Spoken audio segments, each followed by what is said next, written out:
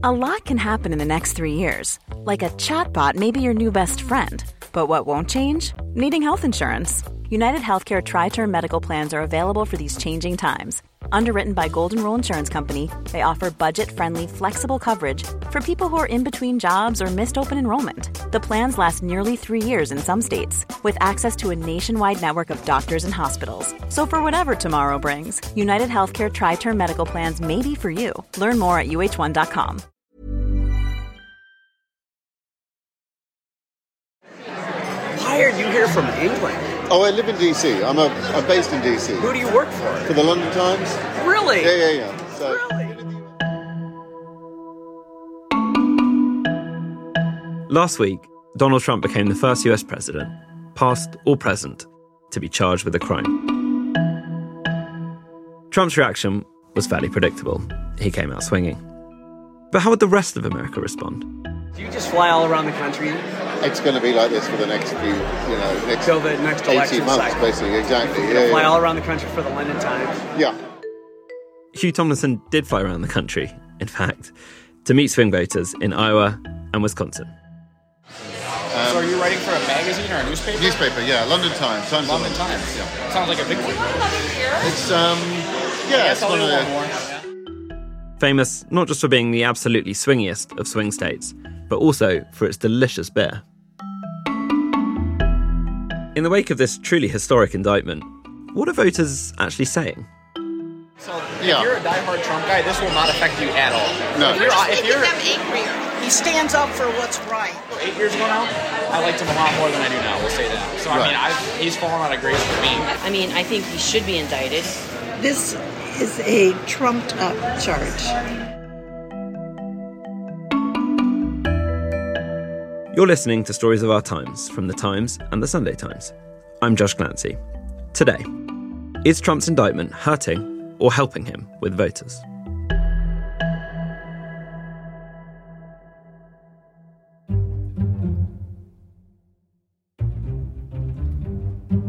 I'm Hugh Tomlinson, Washington reporter for The Times and The Sunday Times, based in Washington, D.C., and I've been living in the US now for a bit over a year. So, Hugh, you've been reporting on the quite remarkable spectacle of Donald Trump in a criminal courtroom. So, take us back to last Tuesday, which was a historic day.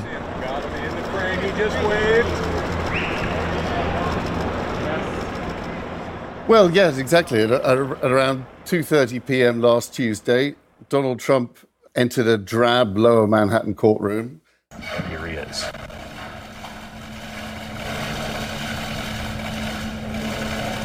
President Trump, will you come speak to us? President Trump? There it is, about 5 seconds, but 5 seconds of history in this country. The first time we have ever seen a president, former or current, criminally charged. We know he's already been booked. He is a criminal defendant entering a courtroom in Lower Manhattan, John. In the courtroom itself, he looked diminished. He was dressed in his customary uniform, dark blue suit, white shirt, red tie. But he said just 9 words during the hearing, including his plea of not guilty. What were they? Oh, God. Well, 2 of them were not guilty. I think the others were yes and no.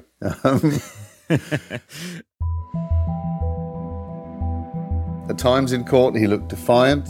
Other times, he looked rather lost. We'd heard reports that he'd been practicing his expression, the expression that he would, and the attitude that he would strike on his way into court, that he might talk to the press before and after the arraignment. But instead, he entered the courtroom looking stony-faced with just a wave to his supporters. This indictment includes 34 counts. They are 34 counts that are felonies, and they are falsifying business records. That indictment just unsealed in criminal court. Obviously, no one coming out just yet from those proceedings. They are still ongoing. But as we reported just a few moments ago, David, our understanding is that the former president has pleaded not guilty to all of those counts. So, Hugh, there were 34 felony counts that have been levelled against Donald Trump. What are they, and how have they been structured? Well, it's a little complicated. Trump has been charged on 34 felony counts of falsifying business records in the first degree. Those charges relate to a $130,000 hush money payment to the porn star Stormy Daniels made days before the 2016 presidential election. The payment was made to Daniels by Michael Cohen, Trump's former fixer and lawyer, and Cohen was in turn reimbursed in installments by Trump. Those payments to Cohen were recorded as legal expenses on the books of Trump's company, the Trump Organization. Now, the 34 counts themselves break down essentially into multiple parts related to the phony invoices from Cohen, checks paid to Cohen from Trump personally or using his funds, and to ledger entries disguising the payments in the records of the Trump Organization. And Hugh, all of this hinges on someone called Stephanie Clifford, aka Stormy Daniels. Now, what I remember about Stormy Daniels is that she once nicknamed her breasts Thunder and Lightning, but that she also had some sort of encounter with Donald Trump in a hotel room. But could you sort of tell us who she is and why she sits at the centre of this historic presidential indictment? This scandal essentially goes back to 2006 when Daniels met Trump at a golf tournament. He invited her to his penthouse where she said they had sex. In her 2018 memoir and in subsequent interviews, she's dropped further pretty extraordinary details, including a claim that she spanked the future president with a copy of Forbes magazine with his face on the cover. Daniels originally tried to sell her story in 2011 when Trump first flirted with running for president. But Cohen threatened to sue at the time and the story went away. In 2015, when he did announce that he was running for president, other women started coming forward. As other women started coming forward, an agent for Daniels contacted the National Enquirer about selling her story again. Cohen paid her $130,000 to buy her silence. He said at Trump's direction. So, Q, my understanding is that a misdemeanor is typically what would be applied for falsifying business records in New York. So why is this being charged as a felony, which is a much more serious charge in the New York legal system? Yes, you're right. Falsifying business records is just a misdemeanor in New York, a lesser crime. Falsifying business records is only bumped up to a more serious felony charge in New York if it was done with the intent to defraud, including the intent to commit another crime or to assist or conceal a second underlying crime.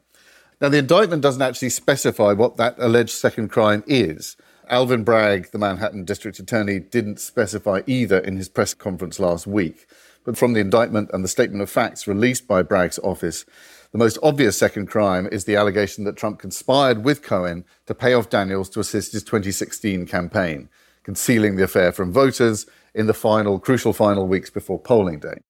Okay, Hugh, so let me get this straight in my head. We've got a dizzying 34 counts of falsifying business records, which have been kicked up into felony charges, which would only happen if those crimes were done to conceal another crime. And we don't yet know what that other crime would be, but we suspect it's violating campaign finance laws because the hush money payments were allegedly done to prevent damage to Donald Trump's presidential campaign, which would make them campaign donations. Have I got that right? Yes, that's right.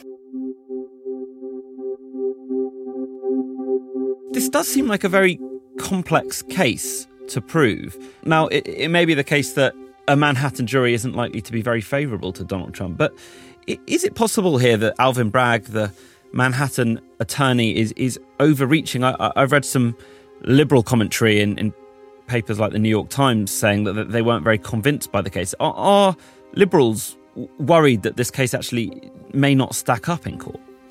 They are. Expert opinion seems to be divided. There have been some suggestions that Bragg was right not to sort of include more details in the indictment so that it didn't look like a sort of politicized pile-on.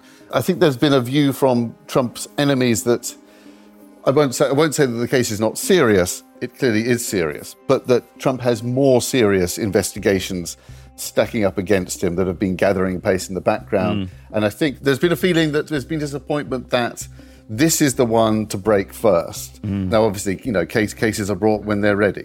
But having this dropped first assists Trump's efforts to conflate all the investigations against him as sort of one wider politicized witch hunt designed to scupper his chances at the next election.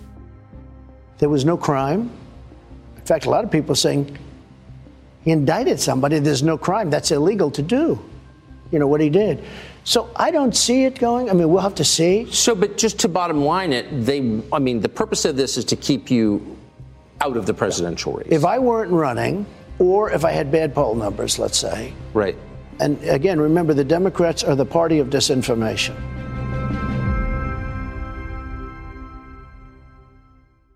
Yes, I think of all Trump's many favourite phrases, witch hunt is perhaps the one I've heard most over the years. But we kind of knew that Trump was going to come out swinging against these charges. I suppose we know less about how the rest of America would react to them. Exactly, and it's that will decide Trump's political future and the outcome of the 2024 presidential race.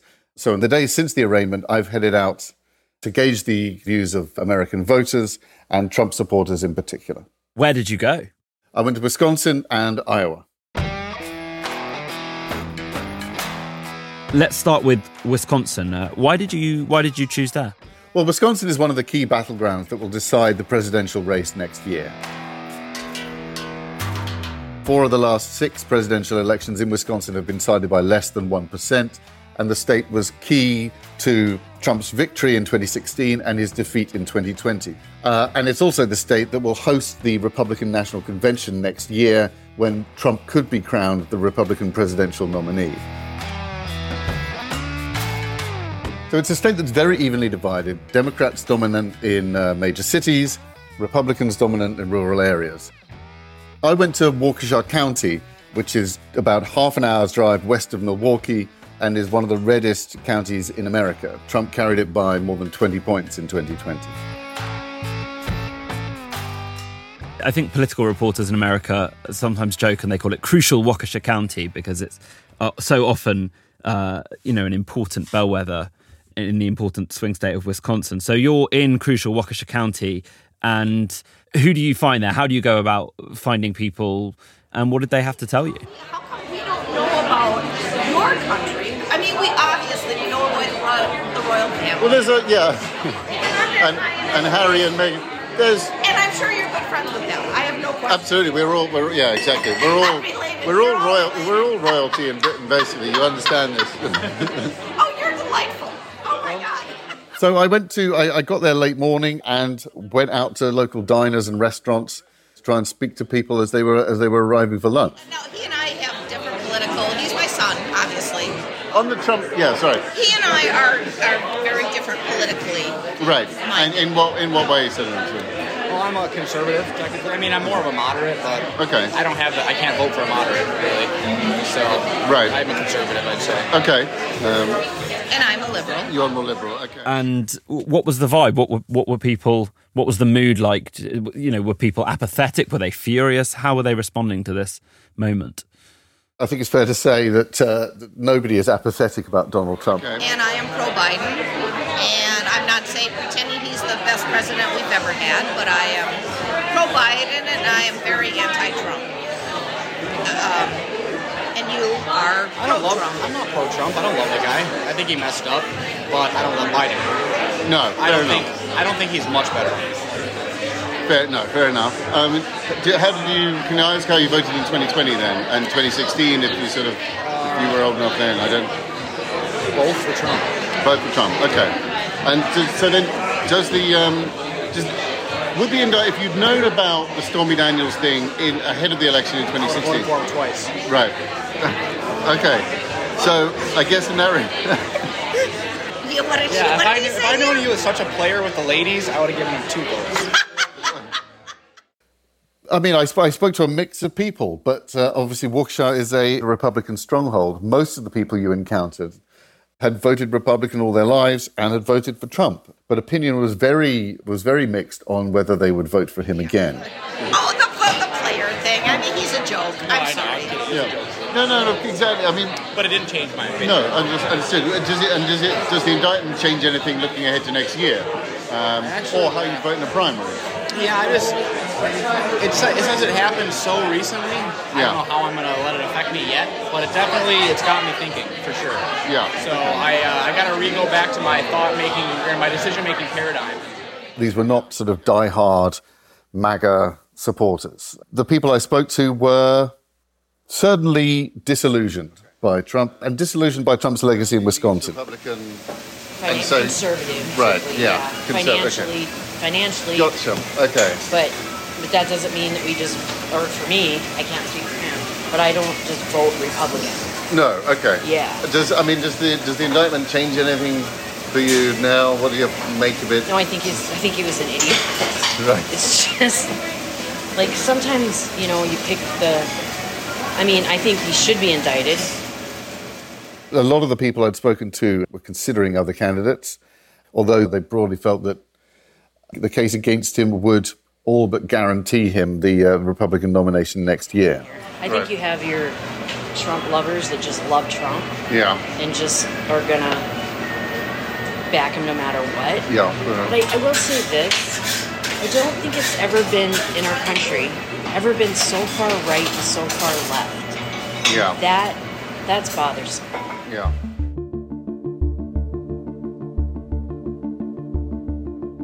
There was a general sense that people were keen to move on, that sort of people were weary of the chaos that's followed him, and a feeling that it will ultimately damage the party.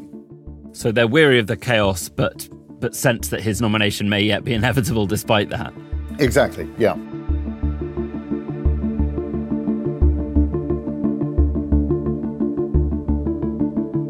Coming up, we head to Iowa and ponder the question: could Donald Trump end up running for president from prison?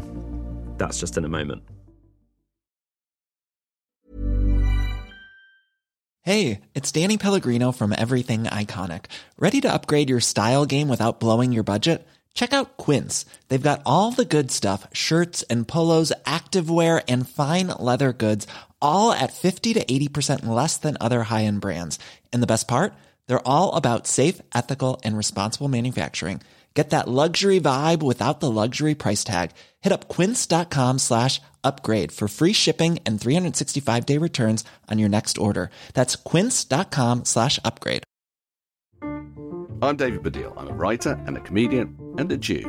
I'm Saeeda Varsi. I'm a businesswoman and a politician and a Muslim.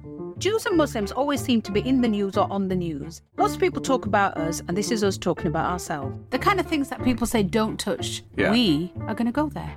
I mean, I think Jews and Muslims are talking about these things, but I think they're not talking about them together because they're worried that if they do, sparks might fly.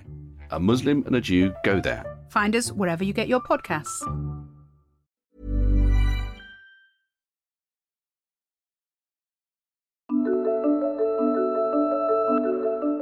So, Hugh, you left Wisconsin behind and then travelled on to Iowa, which is also a very politically significant state. Why did you choose Iowa? Well, so Iowa is the first state to vote in the Republican primary race next year. I think it's the first week of February. It's a crucial battleground state. Trump and all his rivals for the Republican nomination have all been there in the last few weeks because defeat in Iowa can all but end a campaign before it's even begun. Okay, so you arrive in Iowa. Where did you go first? What was your first pit stop on this leg of the tour? Just entered the Good Friday prayer breakfast and Marriott Hotel just outside Cedar Rapids. It's a pretty extraordinary scene here. A couple of thousand people, all milling in. And the speakers today include Kevin Sorbo and Carrie Lake, special guests. I was there to attend a Good Friday prayer breakfast, at which the keynote speaker was Carrie Lake.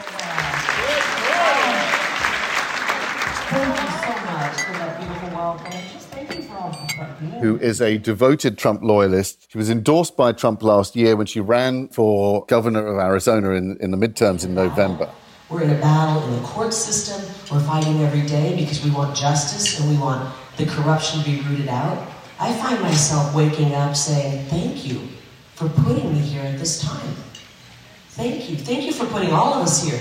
There's a reason that each and every one of us are here, in this room, in this place, at this time. Because we are at a crossroads, not just in American history. I think this is even bigger.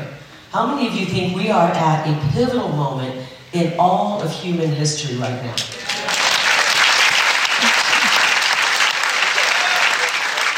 Okay, so you're at this prayer breakfast. I'm imagining silver trays full of congealed scrambled eggs and that sort of thing. But who do you meet there, and what do they tell you? What's their perspective on this vast news about Trump's indictment?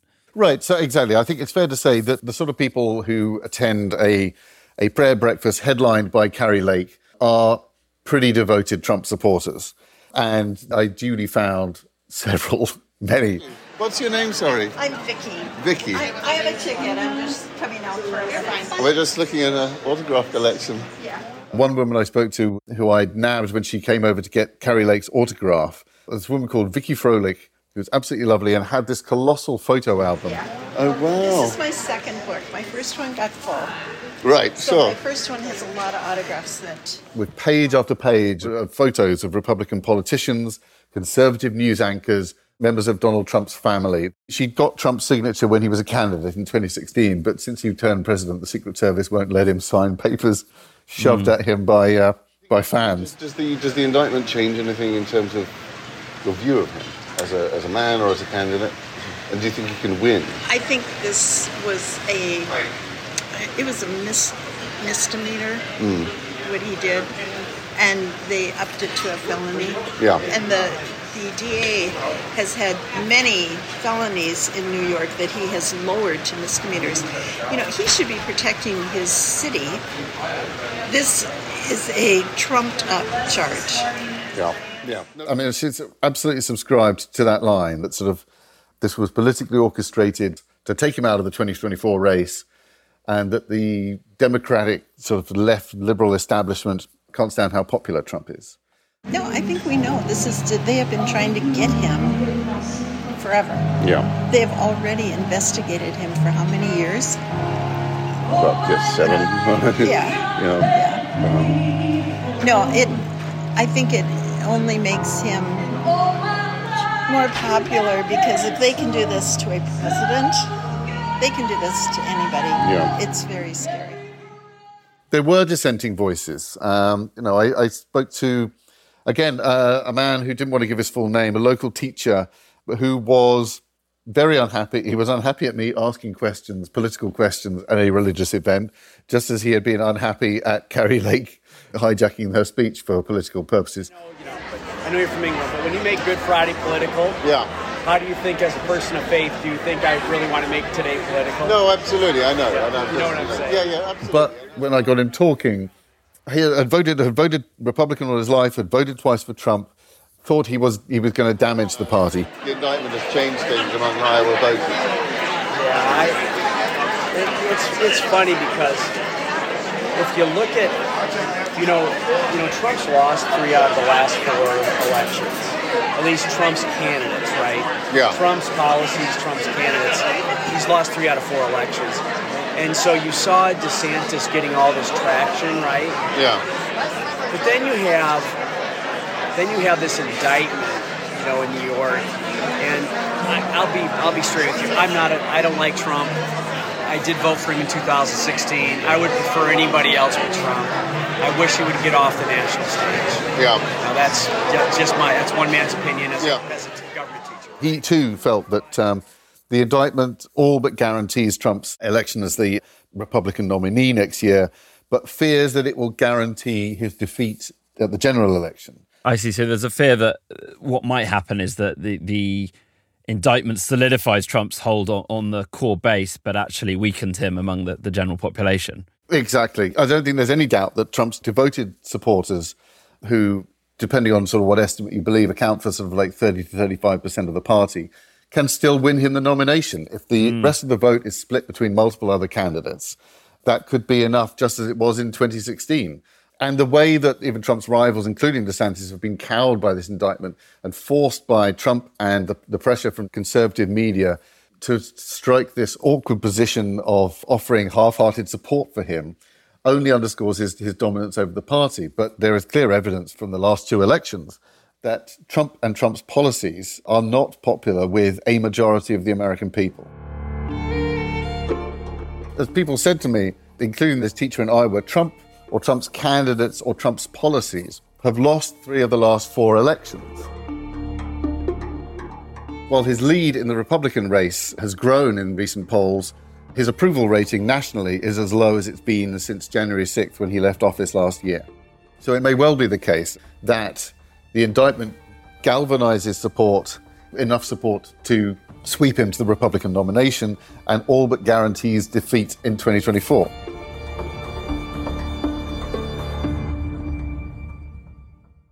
So my understanding is that if you are a prisoner in America, you cannot vote.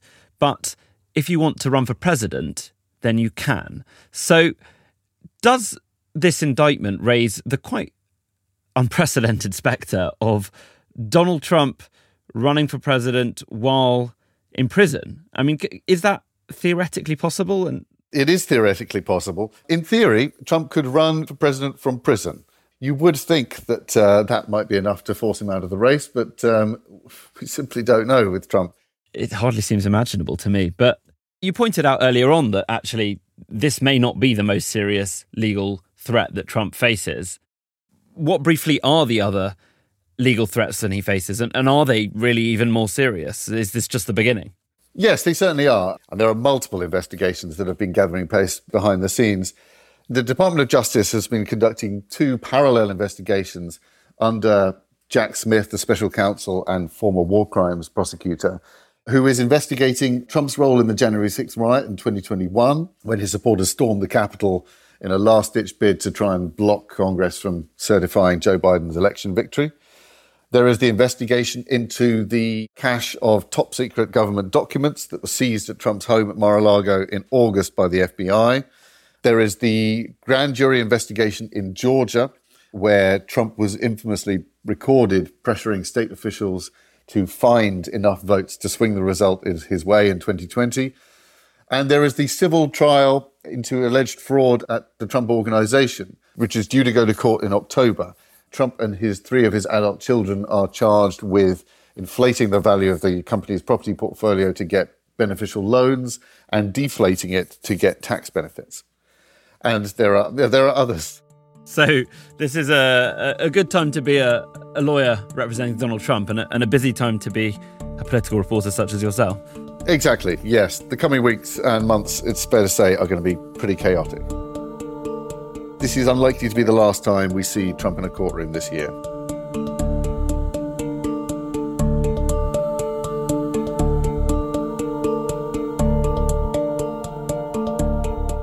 You've been listening to Stories of Our Times, a podcast brought to you thanks to subscribers of The Times and The Sunday Times, with me, Josh Glancy, and my guest, Washington correspondent for The Times and The Sunday Times, Hugh Tomlinson.